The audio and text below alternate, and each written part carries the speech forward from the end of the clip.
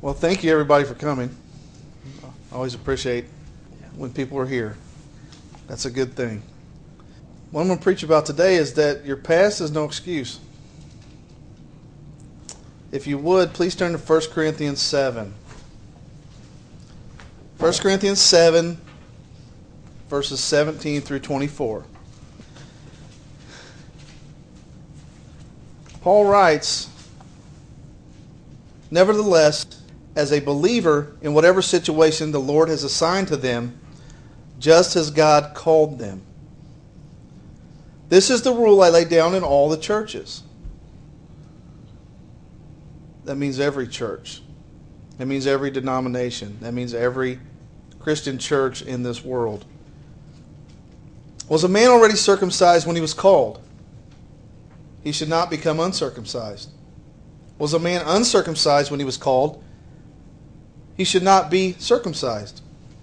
Circumcision is nothing, and uncircumcision is nothing. Keeping God's commands is what counts. Each person should remain in the situation they were in when God called them. Were you a slave when you were called? Don't let it trouble you. Although if you can gain your freedom, do so. For the one who was a slave when called to faith in the Lord is the Lord's freed person. The one who was free when called is Christ's slave. You and me were bought at a price. Do not become slaves of human beings. Brothers and sisters, each person, as responsible to God, should remain in the situation they were in when God called them. What Paul is saying here is that your past or even your present circumstances are no excuse or disqualification for you to serve God. The Bible has an ample list of fallen people who had pretty horrendous pasts.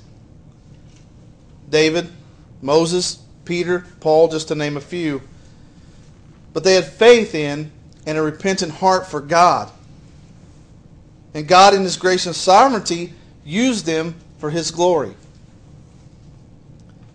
As He will you once you truly give your life to Him. Now, why do I say truly a lot? Because, for example, saying I gave my life to Christ is one thing, but saying I am picking up my cross daily for Jesus is another entirely. When God calls you, obey the will of God no matter what your life has amounted to thus far. We all fall short, but do not limit what God can do with you for His ambition and glory. Now, who am I? I'm a liar, a thief, a murderer at heart, a blasphemer, a coveter, etc. I could go on and on. But do you know the worst thing is that I've done in my life? I ran from God. I would wear out, fall down, get up and run again. And again and again over the course of my life. Just a vicious circle of repetitive failures was all I ran into, trying to do things in my own strength. I finally ran to the point where I was so exhausted. It was almost to the point where I felt like dying. Have any of you ever felt that way? We always thought God was chasing after us. Why do we think we can run from a God who's omnipresent? Or try to outsmart Him when He's omniscient? Or even think we are stronger than Him when He is omnipotent? I remember finally falling on my knees and just looking back with any kind of foolish fortitude I thought I had left. I saw Jesus right behind me with open arms. My past is nothing but. It is past. It is gone. I think many of us forget how the beauty of our salvation in Jesus Christ works. Listen, will I answer for the mistakes of my past before I was saved? No. They are forgiven and forgotten. If you are not saved, all of your sins in the past are forgiven when you truly turn to Christ in repentance and ask Him into your heart as Lord and Savior of your life. Christ recompensed you on the cross, and all you have to do is receive His free gift of salvation and eternal life. Isaiah 43:25, it says, I am he who blots out your transgressions for my own sake, and I will not remember your sins. But we will bear the consequences and chastisements of those past and present sins. Now, King David, after his sin with Bathsheba, in Psalm 51, he wrote, Have mercy on me, O God, according to your steadfast love, according to your abundant mercy, blot out my transgressions. Wash me thoroughly from my iniquity and cleanse me from my sin. For I know my transgressions, and my sin is ever before me. Against you, you only, have I sinned and done what is evil in your sight, so that you may be justified in your words and blameless in your judgment. Behold, I was brought forth in iniquity, and in sin did my mother conceive me. David was forgiven, but he bore the brunt of those penalties for the rest of his life. And we are born in sin and will perish in sin if we do not ask Jesus to save us from them. David repented. God forgave him. Now, Christians, we have to continually repent so we can stay in fellowship with God. You hear people say, I'm saved, so my sin doesn't matter. Yeah, it does. God's our Father. Your children do something wrong, you forgive them, but there's punishment for it. Why would God not treat us the same way? You know, we will give an answer and an account for the things that we will do and have done since we've become saved.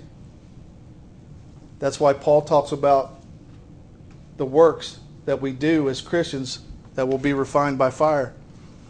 But God, He will take the bad in our past for use to glorify Him in our present and our future. That's why communion and abidance in God's will is so essential in our Christian walk with Jesus. Philippians 3:13-14 says, But one thing I do, forgetting what lies behind and straining forward to what lies ahead. I press on toward the goal for the prize of the upward call of God in Christ Jesus. Now, what are you holding on to and harboring in your life? If someone's hurt you in the past, God will ease that agony once you truly forgive that person for what they have done. Well, you might say, I cannot forgive them. Why not? Why not? Jesus forgave all of us who put Him to death for our sins against Almighty God. We all flogged Him and spit on Him. All of us put nails in His hands and feet. We all crucified Him. Not just the Jews and the Roman executioners on Calvary. Our sins are liable for His death. If someone spit in your face, what would you do? What if somebody hit you? What if somebody cursed you? What if you were to be put to death? Could you love them for putting you to death? We did this to Jesus, and in His love and grace, He forgave us all. Christ, the innocent Lamb, gave Himself up for us to be the sacrifice and propitiation for our sins. Knowing this grace, which comes from the heart of God, how can we have the audacity to say that we cannot forgive someone for their sin against us? I know it can be so tough to forgive, but we must because God commands it. Ephesians 4:31-32 says, Let all bitterness and wrath and anger and clamor and slander be put away from you, along with all malice. Be kind to one another, tender-hearted, forgiving one another as God in Christ forgave you. We are sinful human beings and we will hurt each other. Sometimes it will be, a misunderstanding or unintentional hurt. But we have to work out problems right away, especially as brothers and sisters in Christ. Then we can move on for the greater things we are called to do for God's kingdom. Paul said in Philippians 3:8, Indeed, I count everything as lost because of the surpassing worth of knowing Christ Jesus my Lord. For His sake, I have suffered the loss of all things and count them as rubbish, in order that I may gain Christ. You cannot change the former days, and nothing in the past matters. What you are doing for the cause of Christ is what matters now. Ephesians 4:22 says you are to put off your old self, which belongs to your former manner of life and is corrupt through deceitful desires. All of us commit our own sins. No one else commits your sins. If someone has sinned against you, do not take that sin and clutch it as your own. And I've seen people do this. It's not your fault. That is their sin, and do not ever let them make you think otherwise. God will hold them accountable, not you. All you have to do is forgive. All human beings who have ever trampled upon this earth will stand before Jesus either as their eternal Savior, forgiven of all past transgressions because of His shed blood on the cross, or they will stand before Him as their eternal judge. We are without excuse. We are to love God and to love our neighbors as ourselves. How hard is that for us to do? How do we do this if we are clinging to unforgiveness or sins of the flesh that we refuse to let go of in our hearts? We can't. We cannot truly love unless we give these things over to God. In 1 John 2, he says, "My little children, I am writing these things to you so that you may not sin. But if anyone does sin, we have an advocate with the Father, Jesus Christ the righteous. He is the propitiation for our sins, and not for ours only, but also for the sins of the whole world. And by this we know that we have come to know Him if we keep His commandments. Whoever says, 'I know Him,' but does not keep His commandments is a liar, and the truth is not in him. But whoever keeps His word, in him truly the love of God is perfected. By this we may know that we are in Him." So how do we do this? Deny yourself. Repudiating ourselves is the toughest thing for a human sinful flesh to do. It never wants to deny itself. Ever. It wants to feed into us whatever we desire, and it wants to destroy us. Sin turns your own body and your own mind against you. And most people in the world make the devil's job easy. Deny yourself and fully give into the will of God for your life. Now, Stephanie says, when we were discussing this the other day, she said, if you try to deny yourself but still cringe, or say, "God, okay, but I still need this, or I still want this, or do that in my life," that's not full compliance to God's purpose for you. You're not denying yourself. You're fooling yourself is what you're doing. Fully repent, fully yield to the Holy Spirit, and give it all over to Him.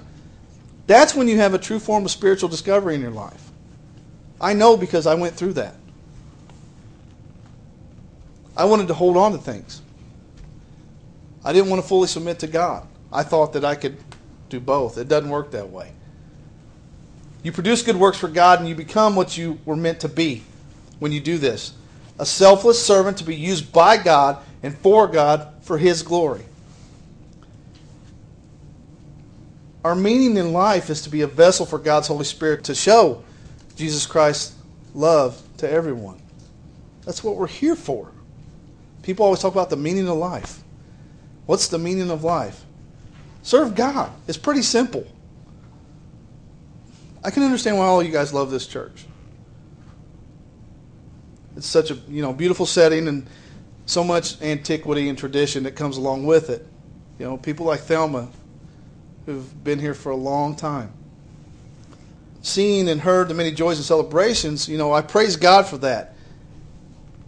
But how much of that past history has distresses and pains and bad memories? I'm sure those have came along with it, right? You guys have seen the good and the bad.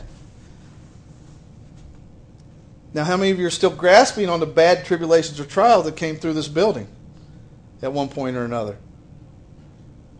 How many people have come and gone that have offended you or done damage to the image of this congregation? I'm sure a few would come to mind, unfortunately. Let me tell you something. Forgive it and let it go. Forgive it and move on. Why drag it along the road of life with you? How can you walk the narrow path of Jesus when you're letting thorns and thistles and brush block that path. This church, as wonderful as it is, it's just a building.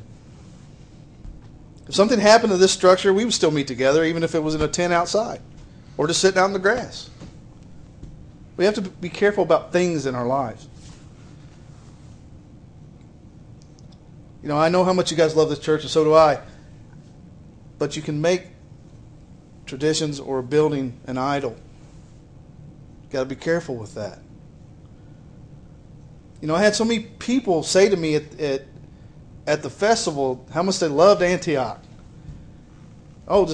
So many people coming to me and saying that, you know, and it was very nice and heartwarming, but it made me wonder, do they love the tradition? Do they love the building? Or do they love the true believers of Jesus that meet inside this place?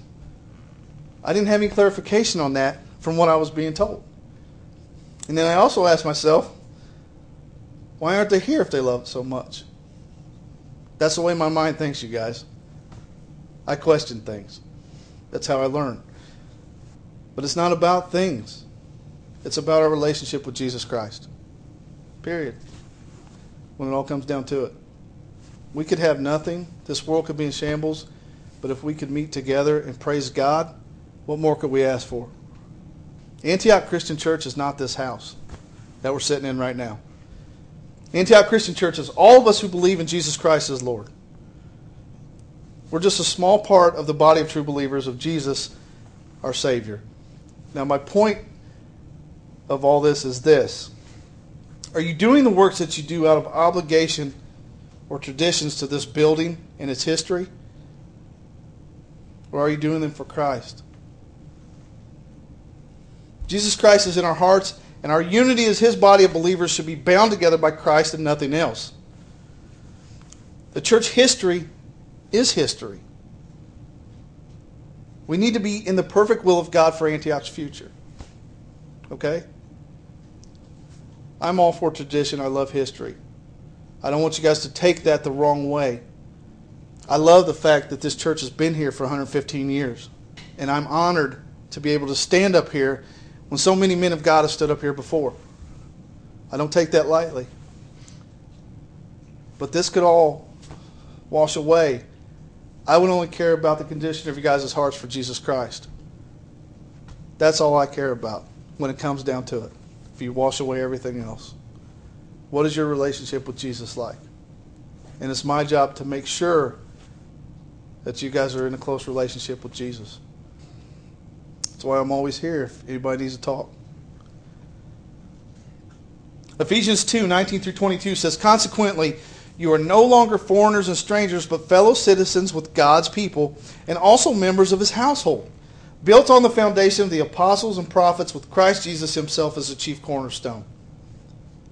In Him, the whole building is joined together and rises to become a holy temple in the Lord.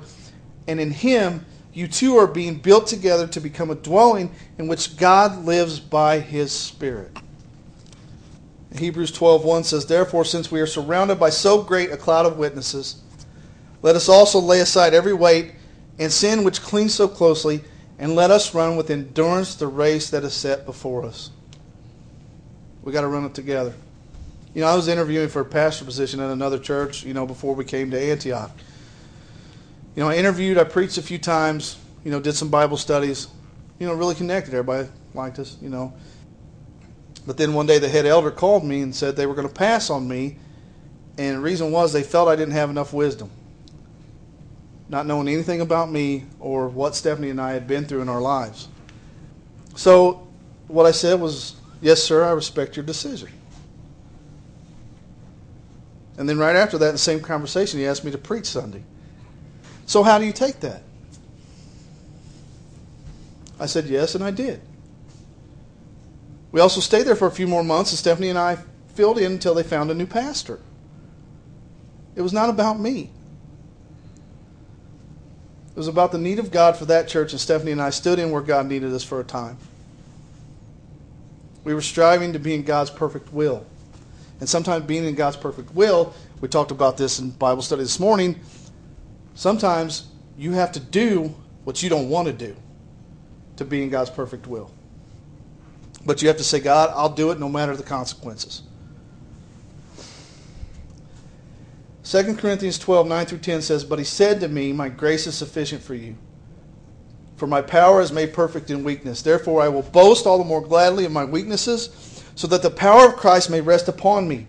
For the sake of Christ, then, I am content with weaknesses, insults, hardships, persecutions, and calamities. For when I am weak, then I am strong. Do it for God, even if it hurts. Now, if I ever rub any of you the wrong way, or I hurt any of you, I truly mean this. Come to me right away with it. Please. Or if I'm up here, I say something that you don't like, come talk to me about it. We'll get into the Word and we'll straighten it out. Okay? If there's an issue between brothers and sisters in Christ, we have to address it now and not let it fester, because those embers can grow into a large inferno really fast. I can't stress this enough. Satan doesn't always attack us with a full-out frontal assault. He gains much more success by attacking us in 500 small, subtle ways. He could pick at every single one of us individually, knowing that that could cause us to go at each other and burst into a huge flame. Small wounds cannot be pushed aside or ignored, because they'll slowly become infected and grow into a disease that can kill us and wipe us out as a church. And now if we're wounded, no matter how small the cut, we have to treat the lacerations quickly. God will heal all injuries if we take them to Him.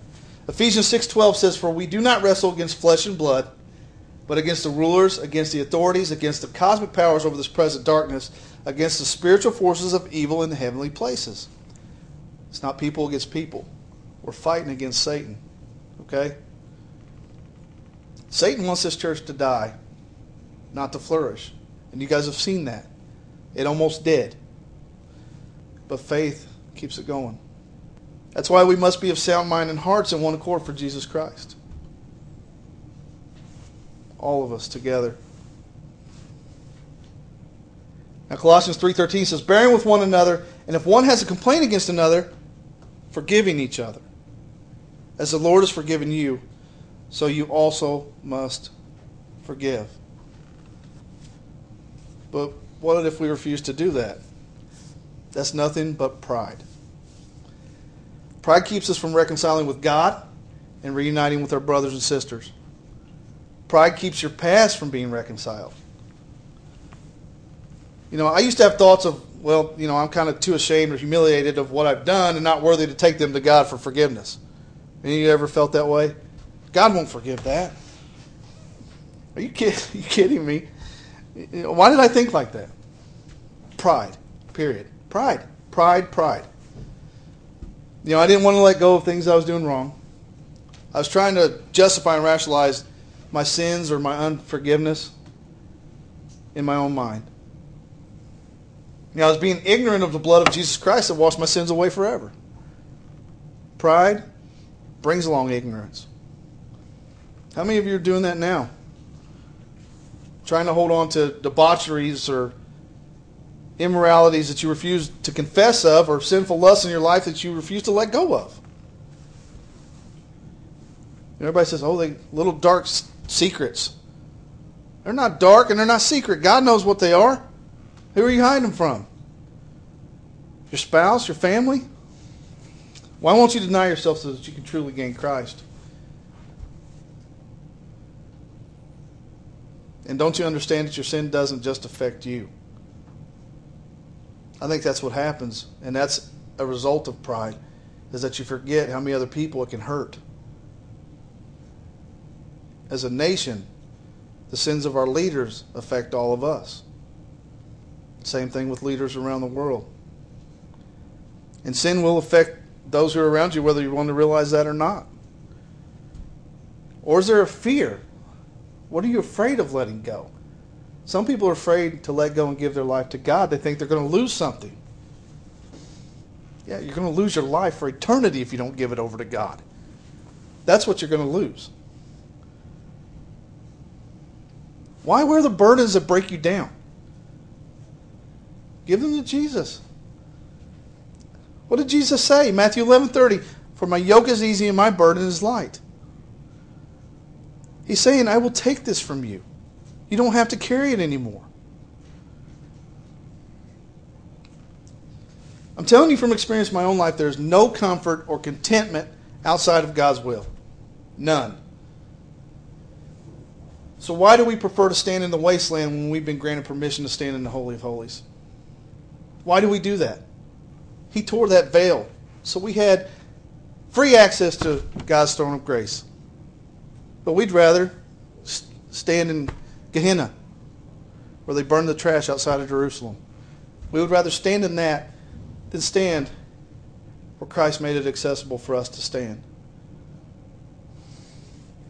Romans 8:1 says, there is therefore now no condemnation for those who are in Christ Jesus. You're no longer convicted. When you forgive, when you repent of all your sin, that is when you can have a clear conscience and find true joy and freedom in Jesus Christ. When you're lost, the world feels like it's falling down all around you, right? Now, when you're saved, you need to see that in a different light. The world's no longer falling down around you. Basically, it's you breaking free from the world, and the pieces of it are falling off of you as you ascend closer each day towards heaven. Amen? Amen. That's how we need to look at it. It's not falling on you. You're breaking away from it as you ascend to God. Philippians 3:20 says, but our citizenship is in heaven, and from it we await our Savior, the Lord Jesus Christ.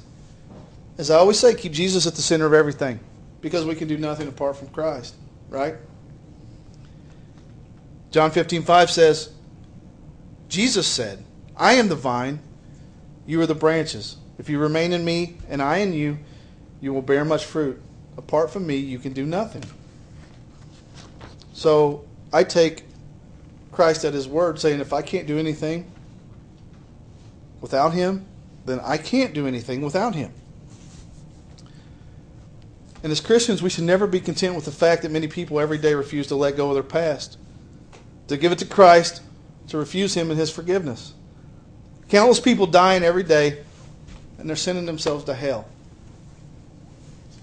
That should break our hearts.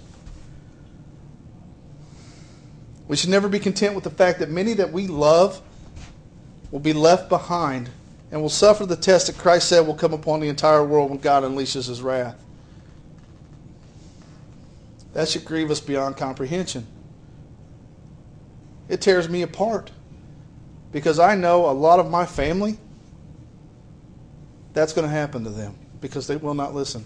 Right now, anyway. I'm hoping that the seeds planted that someday will take root. But that's between them and God. All we can do is plant those seeds. Now, we should do everything that we can and bring as many people as we can to salvation in Jesus Christ. If not, at least tell them about Jesus. Even if you can only let them just hear his name.